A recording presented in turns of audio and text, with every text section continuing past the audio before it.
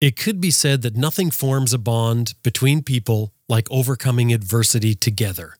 And isn't that what we often experience with adventure motorcycling? Self-inflicted, of course, but nonetheless potent.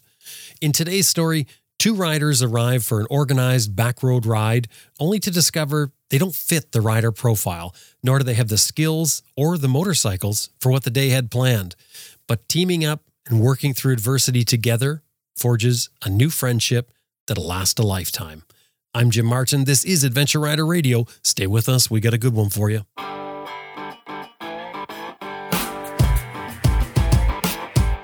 I'm Sam Manicum. Ted Simon. Austin Vince. Simon Pavey. Bill Dragoo. Helga Pedersen. Jocelyn Snow. Charlie Borman. Simon Thomas. Lisa Tobin. Grant Johnson. Jimmy Lewis. I'm Marissa Notier, and you're listening to Adventure Rider Radio.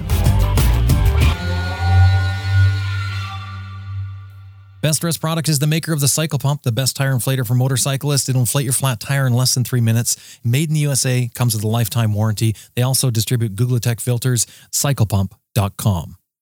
And Green Chili Adventure Gear offers American-made, heavy-duty luggage systems for all types of motorcycles. You can turn any dry bag into luggage using their strapping system. And of course, Green Chili Adventure Gear is tested in extreme weather and terrain to withstand the abuse that adventure riding gives it. Tough, reliable gear, greenchiliadv.com. I'm Darren Gillies from Barrie, Vermont, and I'm an estimator for a steel fabricator. I'm Christopher Corcoran from Georgia, Vermont, and I work at an assisted living facility in Burlington, Vermont.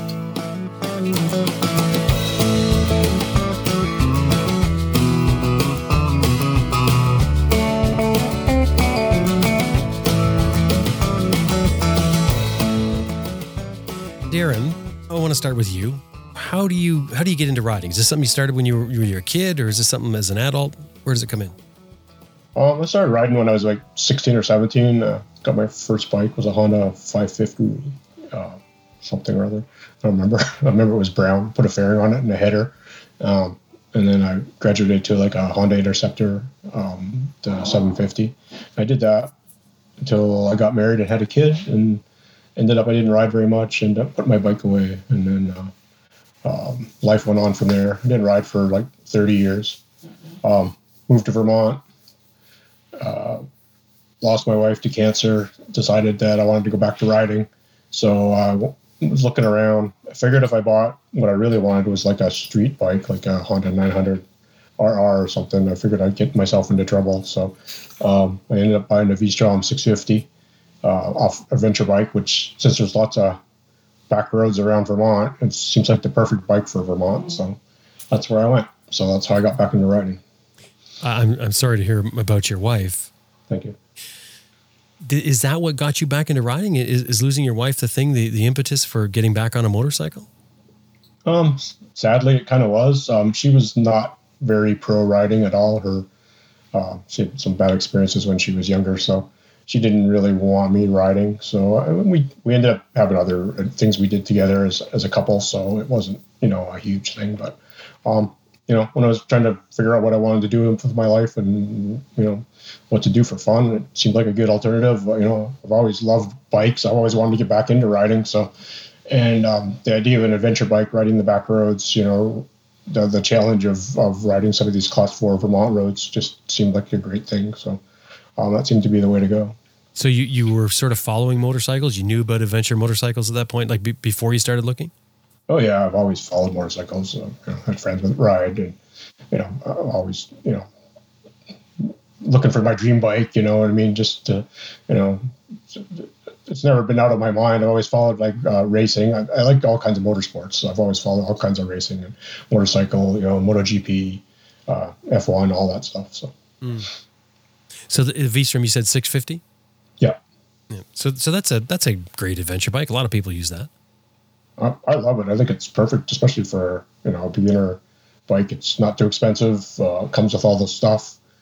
Comes with panniers, and it's not too heavy. I got on the 1050, and it just seemed like it was too heavy, too big a bike. Which, in retrospect, the riding that Chris and I have done, it's been a good thing because I pick up my 650 enough. I don't want to be picking up a 1050.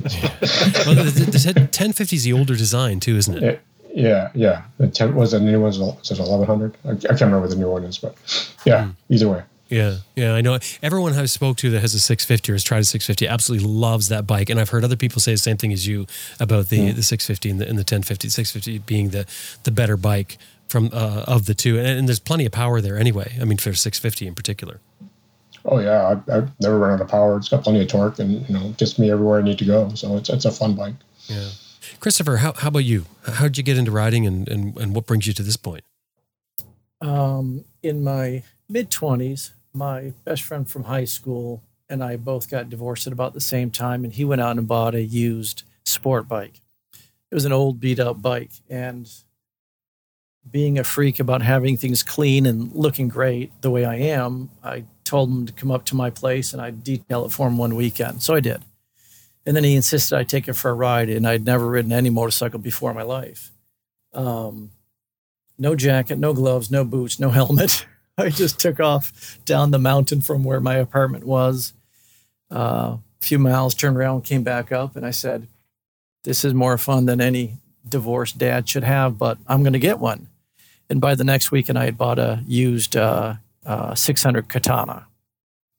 Rode that, I think, for 2 seasons. When I first got it, I said to myself, I made a promise to myself that if I got a speeding ticket, that would be it. I got to sell it because I had 2 young kids and I wasn't being mature enough with it. And the beginning of the 3rd season, that's what happened. I got a ticket for going 6 miles an hour over the speed limit out in the countryside. Sorry, you said 6 miles over? 6 miles an hour over. And I'll tell you why. There was a group here in northern Vermont that they were doing all kinds of stunts out on the public roads, literally doing wheelies going down the interstate at 90 miles an hour.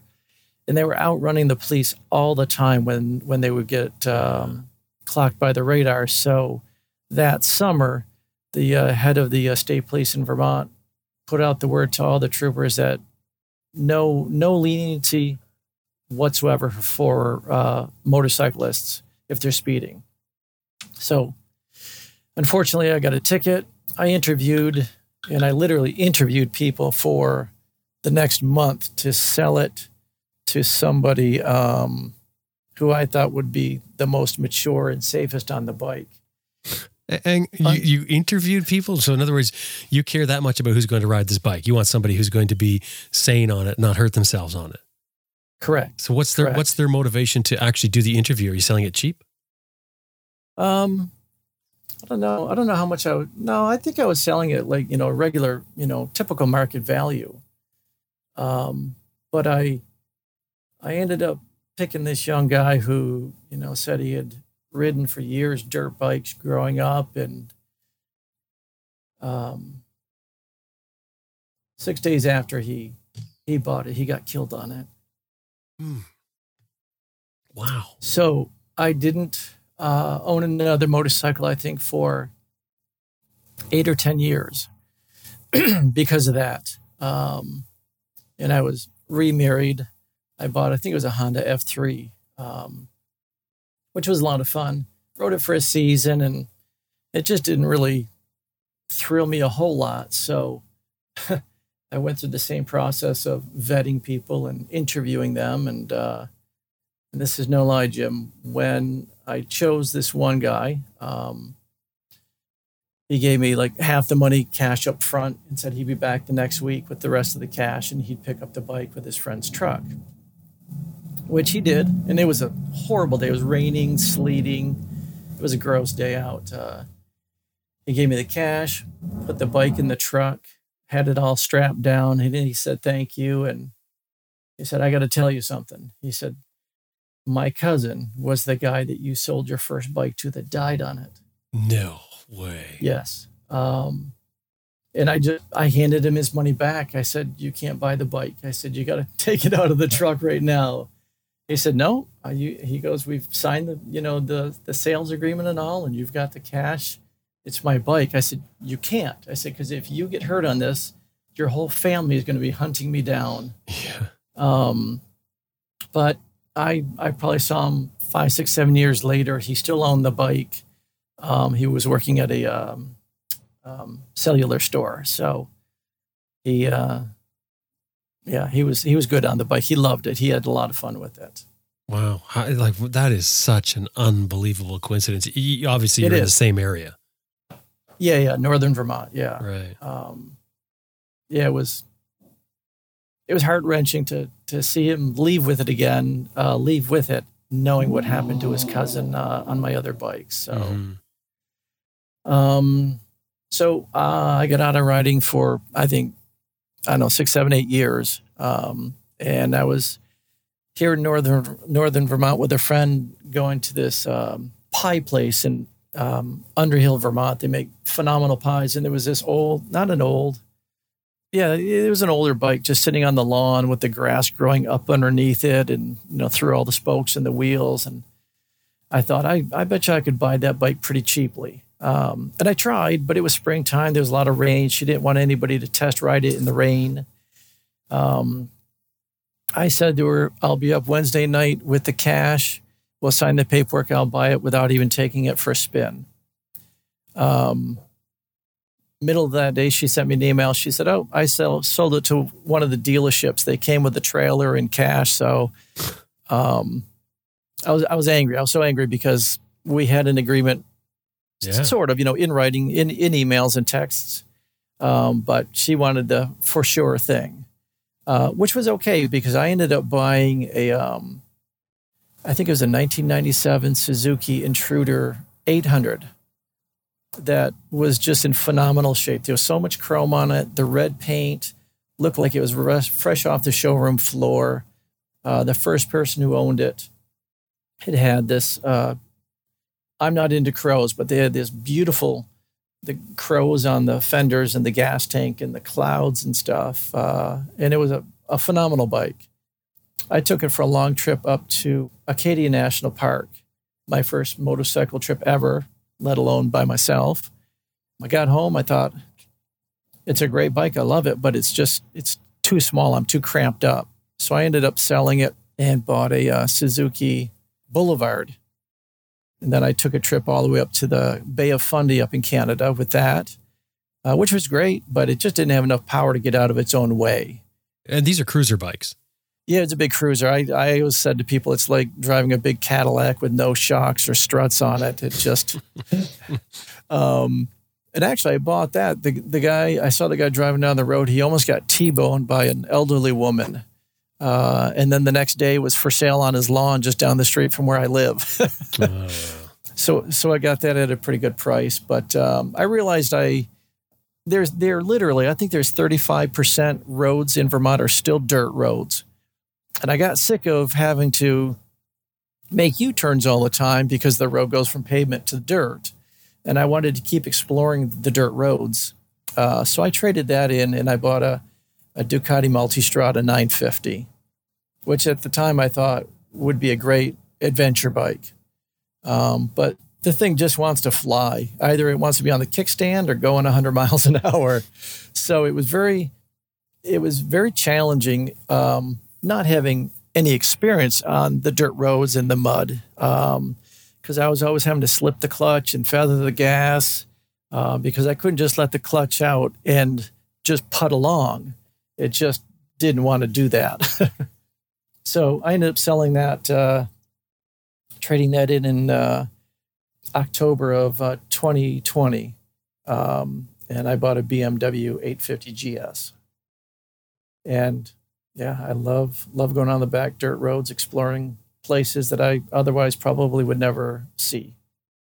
When you buy this 850 GS, is your thought process you're going to take this to the next level?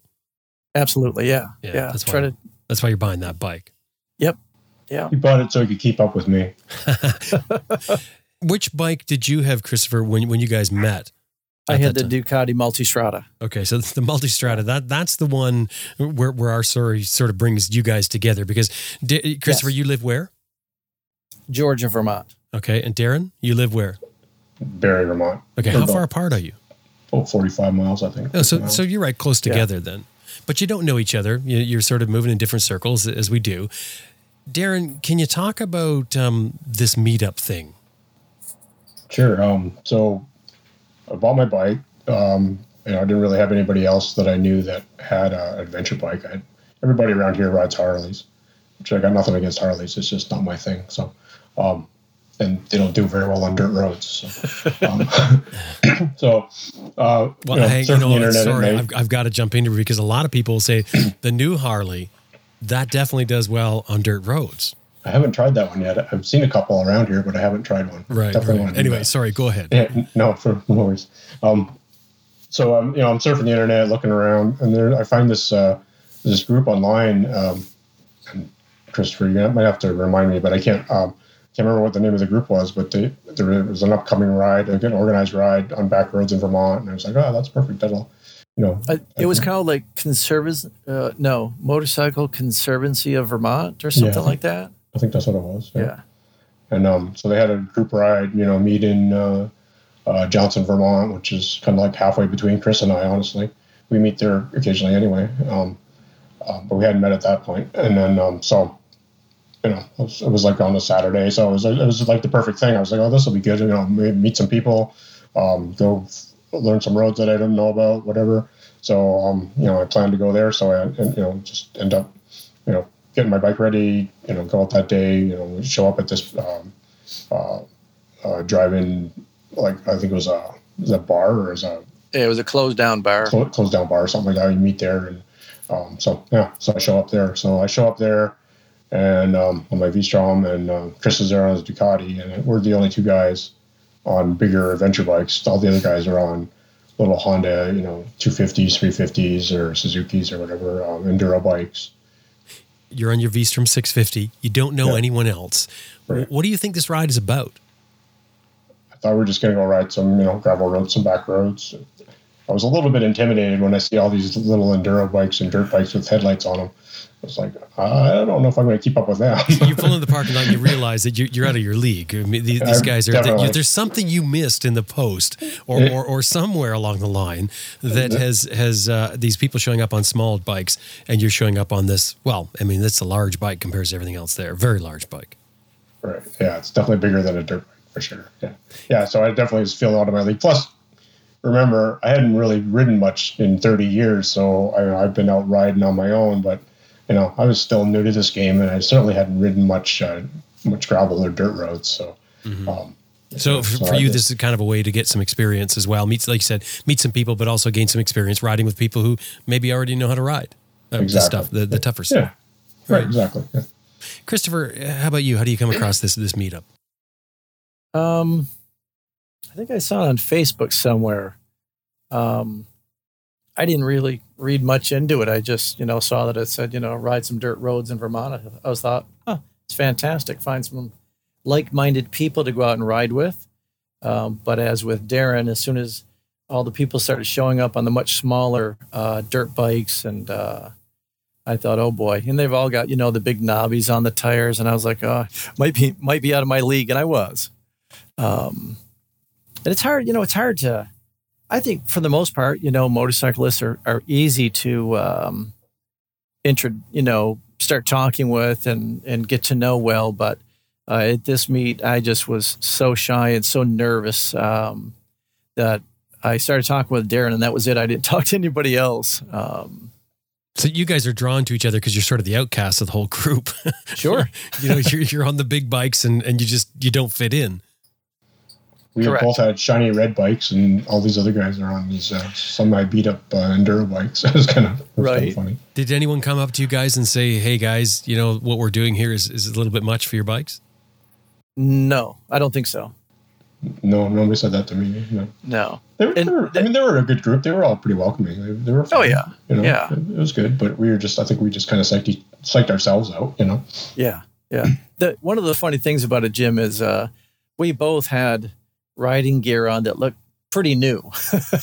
And all these other guys looked like they had gear that they've had for 5 or 10 years that, was well worn and muddy. And I was like, oh, we stick out like a sore thumb. So you definitely scream newbie when you pull up, even though you're really not. Yes. Either one of you aren't. You just happen to be into a different, kind of riding than what you're used to. But I mean, the bikes are too big. Well, really for everybody else anyway, or the bikes are bigger than everyone else's, and you've got all brand new gear.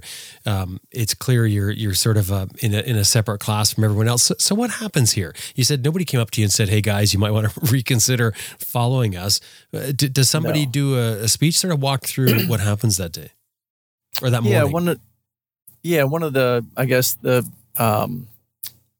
organizers, had a pre-ride meeting, just, explaining where we're going, telling everybody to ride respectfully, ride carefully. The typical stuff, if you get, if you lag behind, the last guy in the group in front of you, if they come up to a turn, they stop and wait so that you know which way to go, that kind of stuff. And I didn't really feel intimidated or nervous at that point until we get riding and, we're going down these dirt roads at 50 miles an hour.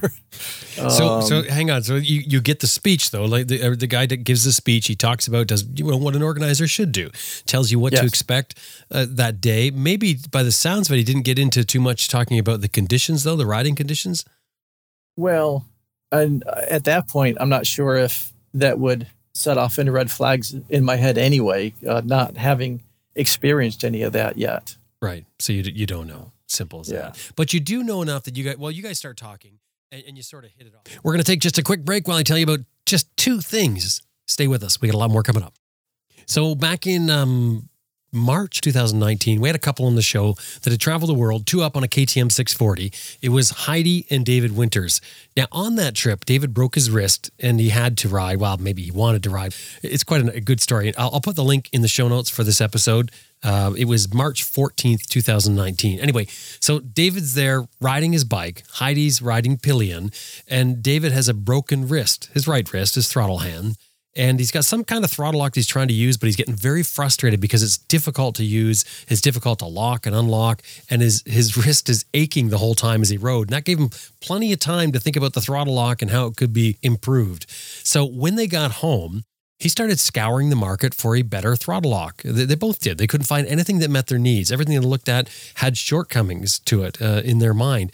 That's when David sat down and began designing his own throttle lock. Now, he must be pretty obsessive because when he was done, he's got the most impressive throttle lock that I've ever seen. They called it the Atlas throttle lock. Now, first off, it's made of metal. It's a delicate design like a Swiss watch, but very robust in performance. It's easy to clamp on your bike, takes just a couple of minutes to put on. Two buttons, one for engage, one for disengage. And the buttons have a solid, positive feedback on them. So there's no mistaking what you're doing when you're pressing the button. It just feels right. Always reminds me of Apple products. A lot of time spent here getting the right feel. The Atlas throttle lock is designed to allow you to adjust the throttle without having to disengage it. So when you're riding, you come to a hill, you want to pour on a little more throttle, you just roll it on and release, and it holds the new throttle position. Same going down a hill or something, you want to back off or you want to slow down a little bit, you back the throttle off, it holds the new position. You don't have to press any buttons, you just roll the throttle back and forth. It really works extremely well. Truly an incredible piece of gear that I think every rider should have. It's called the Atlas Throttle Lock. It's available through atlasthrottlelock.com. Anytime you're dealing with them, throw in there that you heard them here on Adventure Rider Radio, atlasthrottlelock.com. When it comes to being connected to your bike, your foot pegs are paramount. Obviously, how could you ride without foot pegs? So if they're so important, why do motorcycles come from the factory with such wimpy pegs? Well, it comes down to economics. And to be fair, the average motorcycle that's sold, very few are lucky enough to get a serious rider as its owner, but you are a serious rider, and you need serious foot pegs. IMS Products makes a full line of adventure motorcycle foot pegs, ranging from the extra wide and large ADV1s and ADV2s on down to the core Enduros. Now, these pegs are all made from cast-certified 17.4 stainless steel. They're all built in the USA, and they're all warranted for life. And that warranty ought to give you a hint to the quality. They aren't just another foot peg. They're top-of-the-line pegs, yet affordable for the average rider. Their website is imsproducts.com. Anytime you're dealing with them, throw in there that you heard them here on Adventure Rider Radio. imsproducts.com. Right, so you don't know. Simple as that. But you do know enough that you guys start talking and you sort of hit it off. That's what happened, Darren? Yeah, like Chris said, we started talking to each other. We're kind of similar ages, so we're kind of the older group. There's a bunch of younger guys there too. A lot of the guys on the enduro bikes were younger guys, except for the leader. He was probably our age, but he was on a 450 something.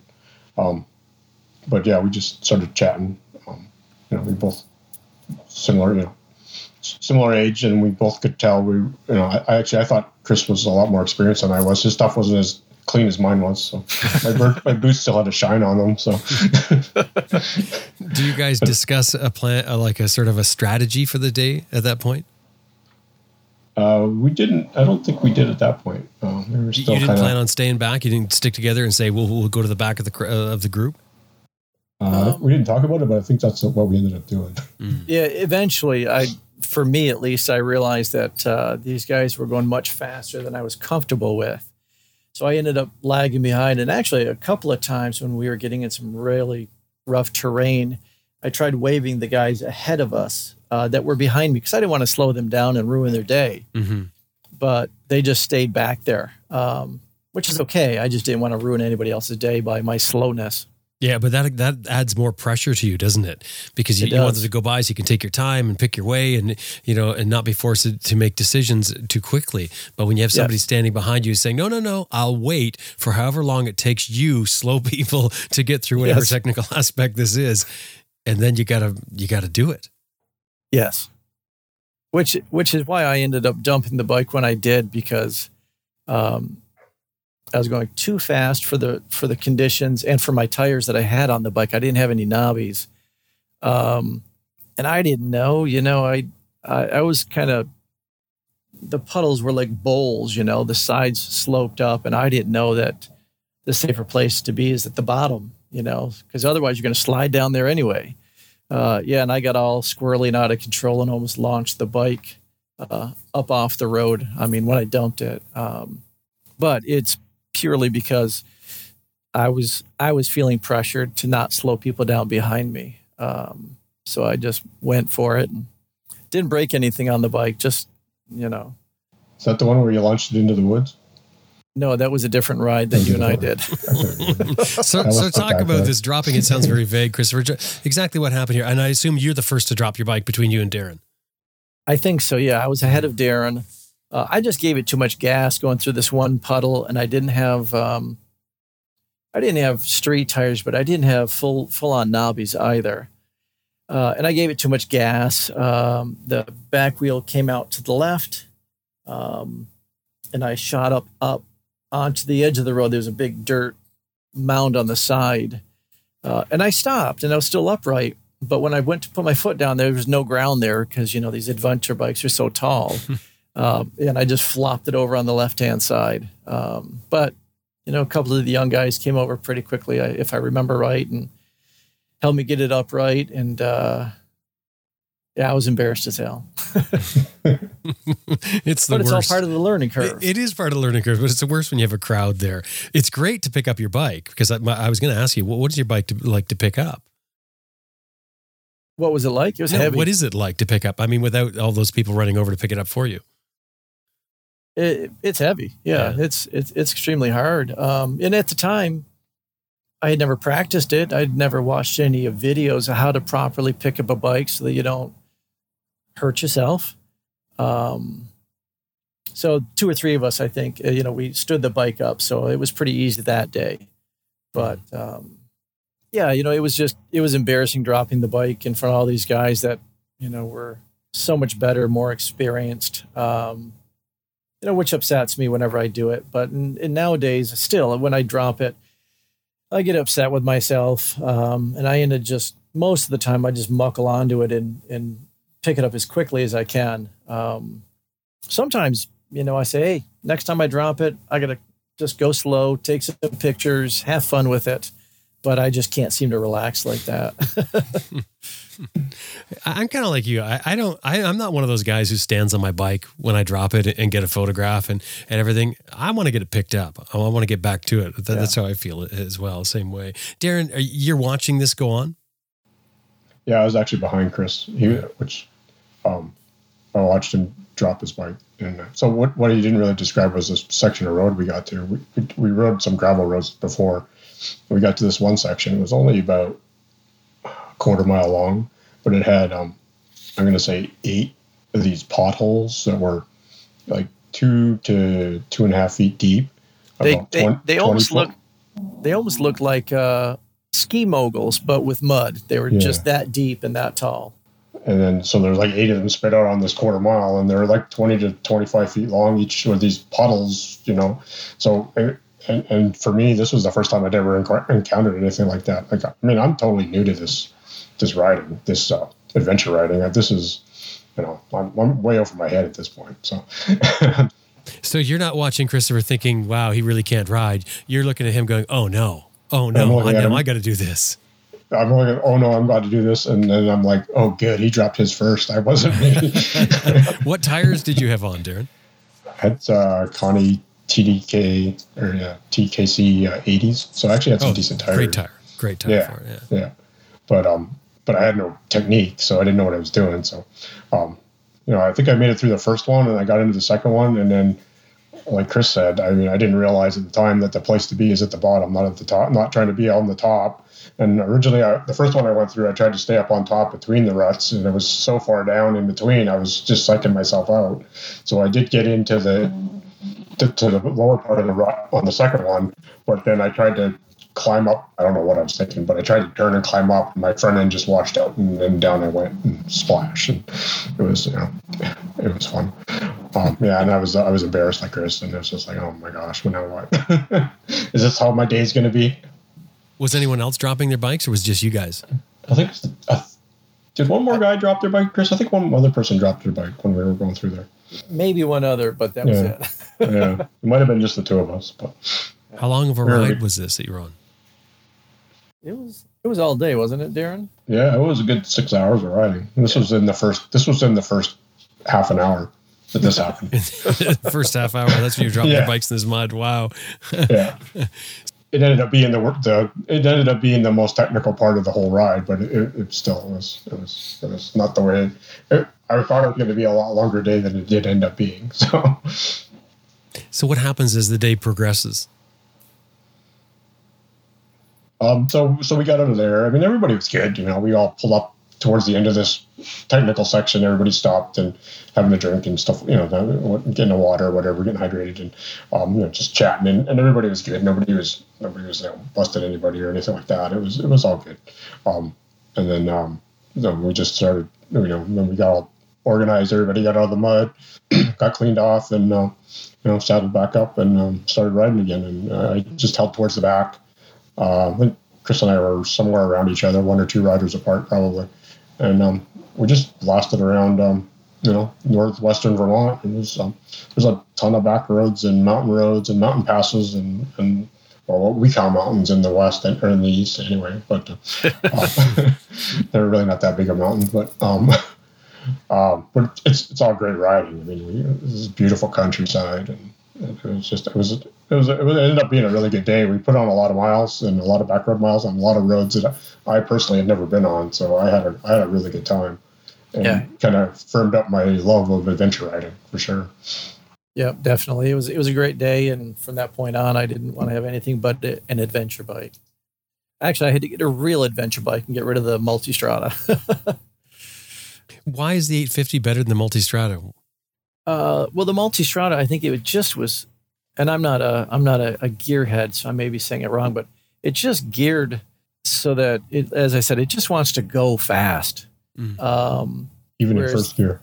Even in first gear. You can't crawl in first gear. Exactly. I was always feathering the clutch and the gas, trying to go slow enough to keep it under control. Whereas the 850 GS is, it's much better. You just let the clutch out and you can just putt along and go at a safer speed going through the rough stuff. You could just change your sprockets with that to slow I could it have, yes. Yeah. Yes, I could have paid somebody money to do that. I wasn't going to do it. I loved the motorcycle in so many ways. It was fast. The handling was just incredible in turns and everything. But I did get to a point too where I think in my third season, I thought this bike is it's just too fast for me. I don't need to be going so fast, being an older man, Are you a fairly careful person? I think I am. Sometimes on our rides, I have to tell Darren to slow down a little bit because I don't want to get any speeding tickets. This is true. I like. It's good to have a balance, though. Absolutely. I like to get out and have fun, whether it's rock climbing. I've been skydiving quite a few times, motorcycle riding, but I like to keep it within the safe range so that I can get home, talk about the excitement and the fun, and get out there another day. And where does it go? Come the end of the day, you stop. What happens? One of us asks the other one for email or cell phone number. So we exchanged information and phone numbers, and we literally have been in touch ever since, all the time. I'm a little obsessed. I usually text Darren first in the day, just shooting the breeze. And by Monday morning, I'm trying to figure out where we're going to ride the next weekend. I like to have my plans laid out way ahead of time. It's great to have a riding buddy that, we discovered over the couple of years there that, we're pretty much ride at similar levels. I do a couple things better, and Chris does a couple things better, and, he's more knowledgeable about one thing. And, so it's just, we just seem to hit it off, and our temperaments just seem to match, pretty well. And we just, it's just a good friendship developed out of it, and it's been fun. Absolutely. So from there, you guys set up rides. You like you said, you were wondering where you could go riding the next weekend, and you've sort of done that ever since. You keep setting up rides for yourselves. What kind of rides?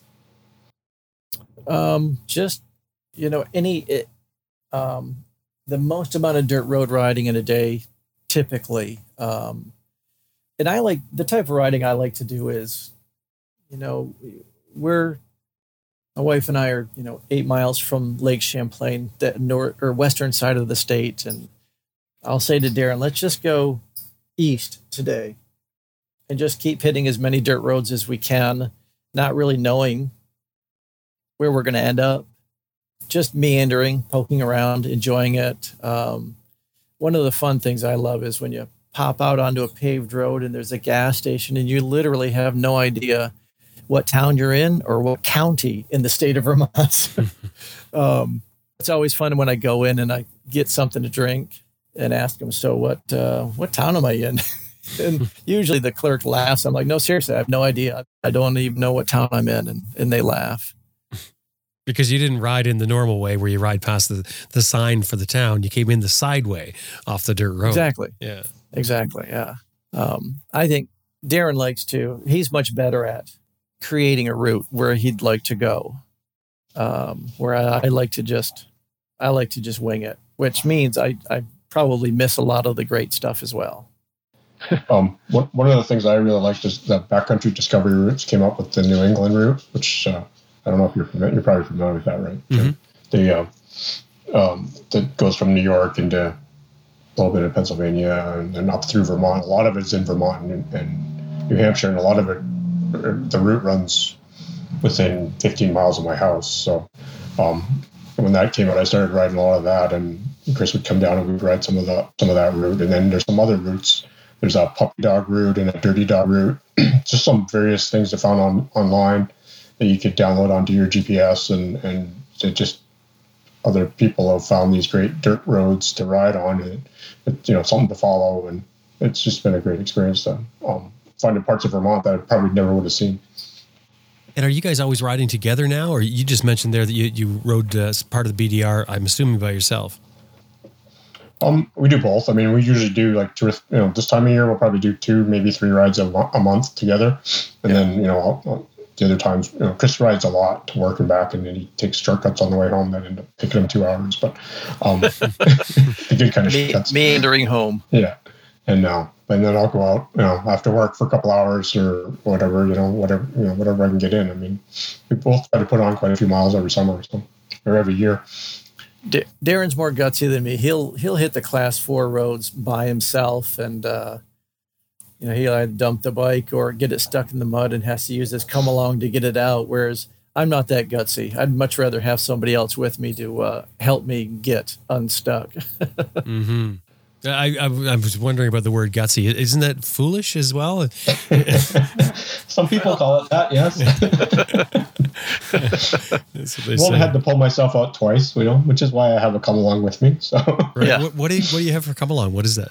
Like, I know what a come along is, but I mean, which one do you have?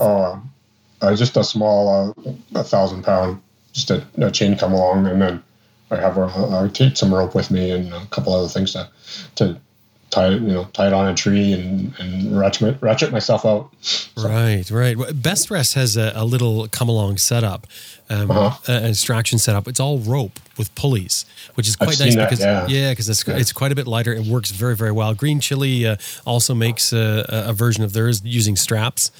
Definitely more lightweight than carrying the chain come along. The chain come along is a bit of weight there. Are you carrying that on the back?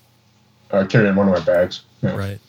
Yeah, at the bottom. It's actually not that heavy. It's like 2 pounds. I mean, which really, it's a pretty lightweight one. Oh, I see. Yeah, it's a pretty small one. Yeah. Right. Yeah, it's nice to have a way to extract yourself. So this has been how long have you guys been riding now? 4 years together? Since 2019. So Yeah. 3 years, I guess. Yep. So over that time period, how has your skill level changed? Oh my God, mine's gone from like total newbie to, I think I'm a pretty decent intermediate rider at this point. I took, when Dirt Days was down at Suicide Six ski area in 2019, I went to there and took a couple classes, and that was a real eye opener. And then I've watched a lot of YouTube videos and ever since, and listened to podcasts and just listened to all kinds of things, trying to, learn techniques and improve, what I do and do it safely. So it's been a huge help. And I was too cheap to pay the money for the classes at Dirt Days, so I just sat and watched him do it. And when he was done, then we went out riding together. Oh, wait, you actually went there. You're watching the lesson go on. Yeah. Right. Yeah. Oh, I see. So you're picking up the tips. You're just not on your bike. Yeah. And I really hadn't intended it to be that way, like to, cheat and get the information. I was too cheap to pay for the lesson, and I didn't know how long it was going to last, so I wanted to be there when Darren was done so that we could go out and hit the roads together. After seeing the lesson, after watching it, and Darren go through it, do you think it's worth the money to get training? Absolutely. Yeah.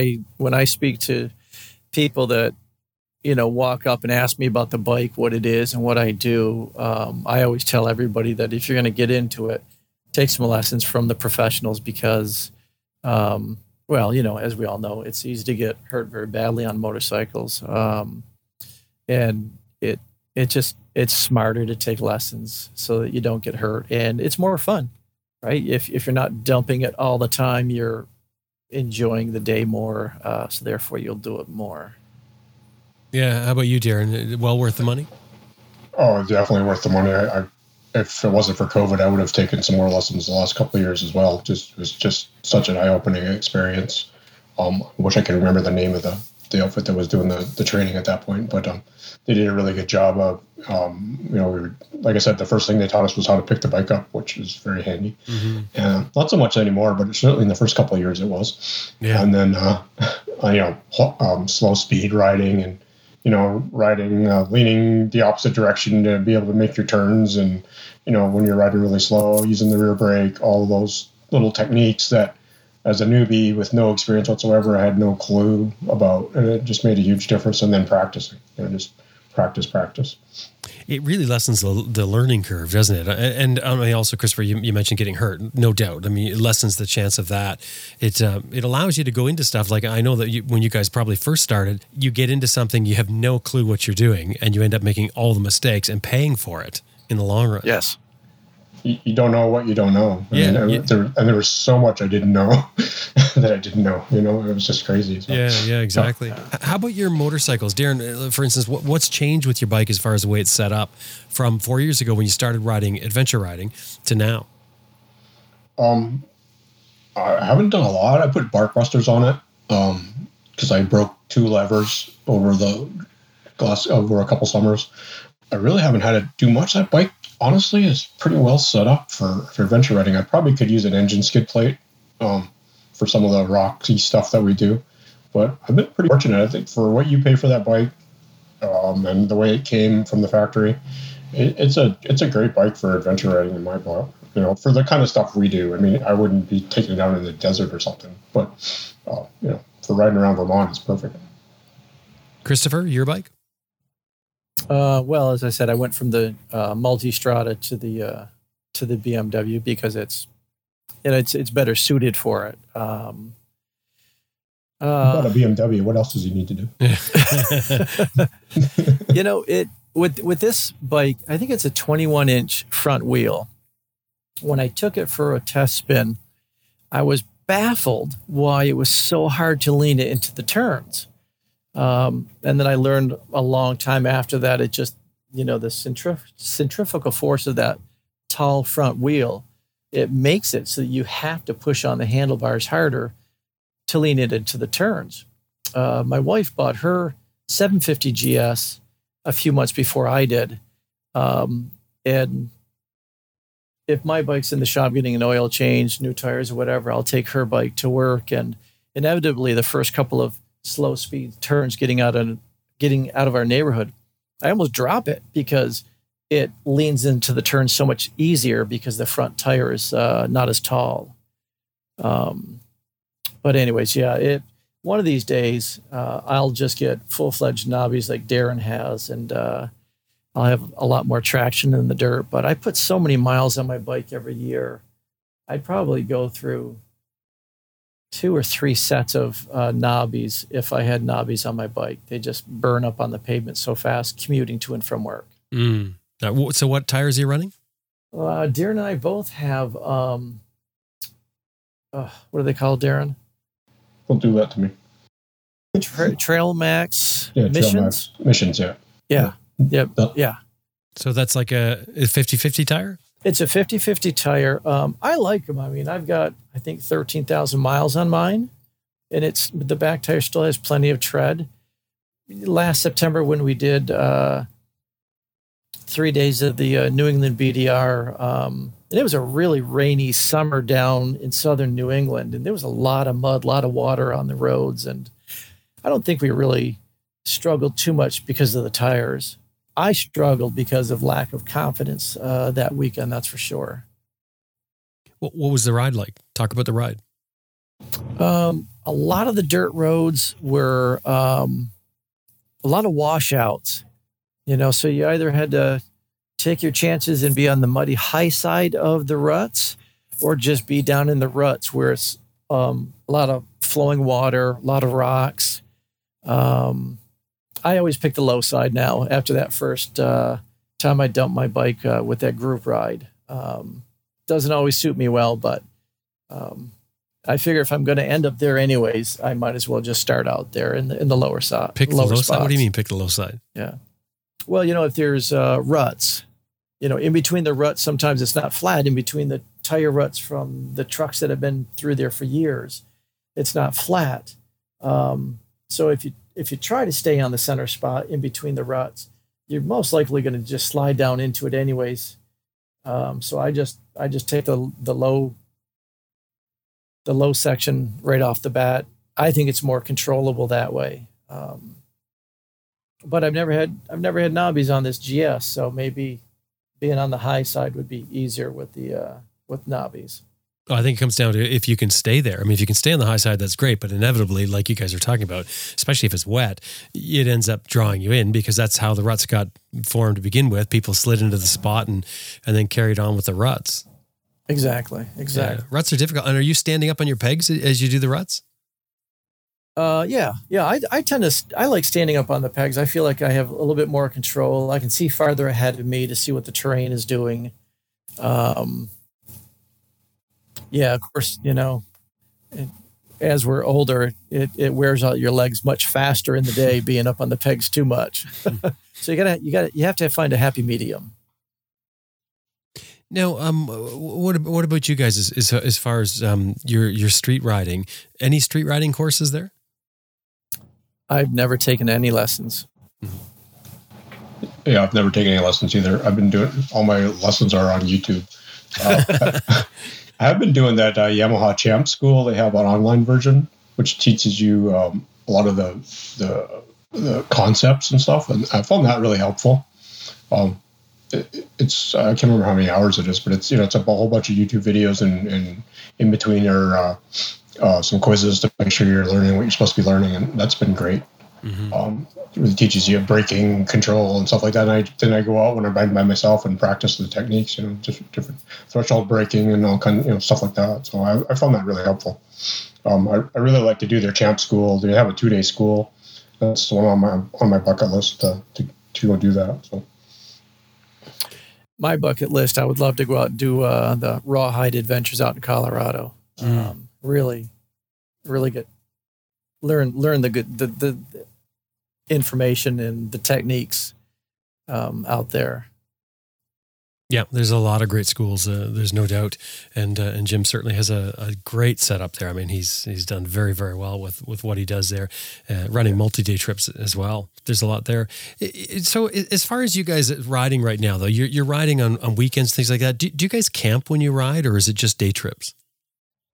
Most of the time, it's been day trips. But last September, when we did some of the BDR, we camped, which we may not do this summer when we do more sections of it, because, by the end of the day, you're pretty tired. You're hot, you're tired, you're hungry, and, you got to find a campground and set up your tent and either cook food there or go out and find food. So we were talking that maybe this year we'll just stay at motels or whatever along the way. Mm-hmm. Now, do you guys consider yourselves adventure riders? Is that what you would say you are? I do, yeah. I What about you, Darren? I think so. I think the dual sport handle is more for the smaller bikes, is what I've kind of gathered. But yeah, I think I would call it adventure. I usually say an adventure bike is what I usually say. Mm-hmm. Yeah. So what do you consider an adventure rider, Darren? Getting off the pavement, and then I love to ride what we have in Vermont are Class 4 roads. They're basically unmaintained by the town roads, so they can be very rocky and very muddy and lots of washouts and stuff like that. And I love exploring those things and challenging myself to see if I can make it through. So that's the stuff I like to do. Yeah, I get that. I love hearing that. Challenge yourself. I like doing that as well. That's a big thrill for me. Christopher, how about you? How would you describe an adventure rider? To me, an adventure rider, as well as, challenging yourself, is just getting lost, getting up into the mountains, in areas that you don't know, and just, hitting every dirt road that you can and just explore. Mm-hmm. Just explore, look. We come across these houses that are almost mansions that are miles and miles up these mountain dirt roads that we think, God, nobody lives up here. And then you come up to this house that it's just gorgeous. And I always think, well, if you're living up here, you don't like people because there's not a whole lot of people going up there. But it's the exploration for me as well that is a lot of fun and part of being an adventure rider. Mm-hmm. The thing I like most about it is you can get a huge adrenaline rush going 15 miles an hour. Absolutely. Yes. That's the part I love about this stuff. Where if you're riding on the street, you got to be moving a little bit to get some adventure, so get some adrenaline flowing. But on an adventure bike, we can get out there. We're doing these, rocky roads or muddy downhill, whatever it is. It's just you have to think. You're always concentrating. You're using your body. You're using your brain. You're using all your senses, trying to maintain and manhandle your bike through all these things. And I just find the challenge is just really rewarding when we make it to the other side of that stretch. Yeah, and it's the focus that you have to have when you're doing this kind of riding. I mean, you really have to be 100% focused on what's in front of you. Because if your mind is drifting off somewhere else, you're not going to see that big rock or whatever, that's going to be a pitfall for you. So I like that aspect of it, is you really have to just shut everything else off and really concentrate on the ride. The first summer, last summer, when I had, when I bought the GS, Darren and I were on this new road. I think Darren found it. And we got to this really steep downhill. It was in the fall. And I said, I don't know, bud. I said, I don't know if we should go down that with the tires that we had at the time. And he said, what's the worst that could happen? So I said, all right, let's go. And little did we know there was a lot of mud and rocks underneath all the leaves that were covering the road. We miraculously got to the bottom of it without dumping the bikes. And we stopped and we said, well, we're in it now. We're not getting back up that stuff with our tires. So we had to just keep going. And the next time we stopped, I just wasn't focused enough. And I was on the downhill side of like this grassy spot, and I just hit the front brake.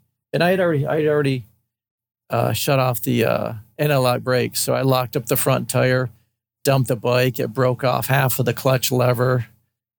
So that's a good example of you really have to be paying attention all the time. Mm-hmm.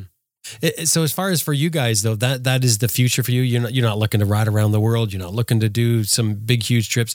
You are happy doing the shorter trips. One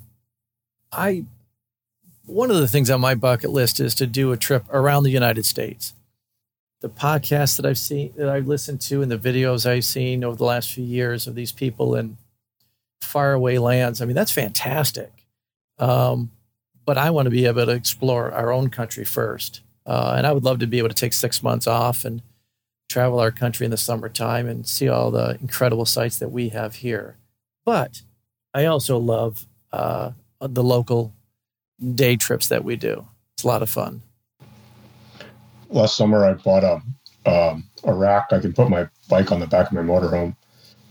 So one of my other hobbies is I show dogs, and I had a dog show out in Michigan. So last summer I took my bike with me on the back of the motorhome out to Michigan, and I did some riding out there while I was in between dog shows. And so one of my bucket list things, and BDR just came out with the new Wyoming one, and I have actually a friend that lives right on the route. So one of the things I want to do is get out west and ride some of the roads out west. Mm-hmm. Definitely high on my bucket list. I'm trying to see if I can figure out some way to be able to take like 3 or 4 weeks and do some work from the RV and then drive and then get out somewhere where I can ride for a week or two and sort of mix sort of working and vacation into 3 or 4 weeks worth of time. So that's my goal for maybe next summer. Right. Nice. When you guys are riding into the rough stuff, you've got a V-Strom 650 and a BMW 850. How well matched are they for you guys? I think we do fine. I don't get on the throttle as much as I used to. So, I mean, Darren's 650. I mean, we speed wise, we keep up with each other just fine. I think Chris's bike is a little bit better in the really rough stuff. I think it's got a little bit more ground clearance, but like you said, I mean, we keep up with each other just fine. I don't think it's a problem. But I'm pretty impressed with that bike for the price point and what it comes with stock. It's a pretty decent bike for backroads. The V-Strom. Yeah, mm-hmm. Yeah, for sure. You guys met by chance at doing this meetup thing. You both happened to go the same day for this or choose to go to the same event. You come riding similar bikes and are at a place. What's the takeaway from this? You go ahead, Darren. I just feel lucky I met Chris, and a time in my life when I, needed a distraction and needed a friend, and just happened to meet him, and I don't know, it just feels like, sometimes not every, or a lot of times things happen that need to happen in your life, and I think that was something that happened to me in my life that I needed at the time. So, he's been a great friend. It's been a blessing to me to have somebody to ride with, and it's just been a good thing all around. So. I agree. Our friendship is phenomenal. Darren's my best friend these days. Thanks to that chance meeting that one day at the group ride. Yeah, it's developed into a great friendship. Like I said, I text Darren almost every day. Some days he's probably, Jesus, doesn't he have a life? But.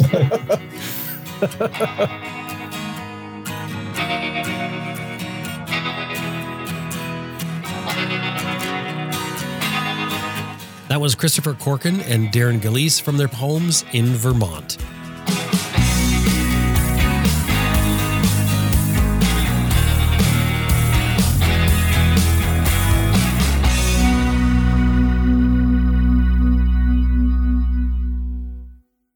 Hey, I just want to remind you that this episode has been brought to you by Green Chili Adventure Gear, greenchiliadv.com, Motobreeze Chain Oiler at motobreeze.com, and Best Rest Products at cyclepump.com. And we'd really appreciate it if anytime you're dealing with these companies, anytime email or otherwise, let them know you heard them here on Adventure Rider Radio.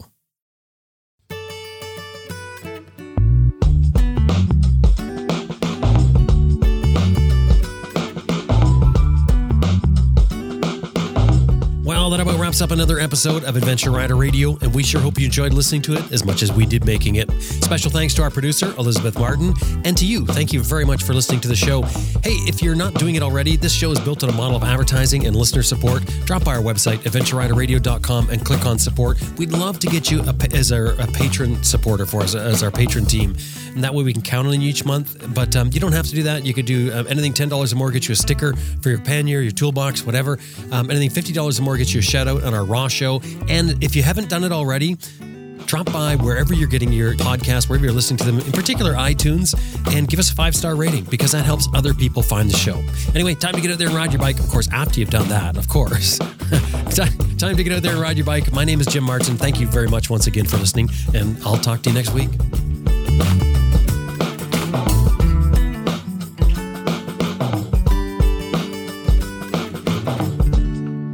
Hi, this is Charlie Borman, and you're listening to Adventure Rider Radio.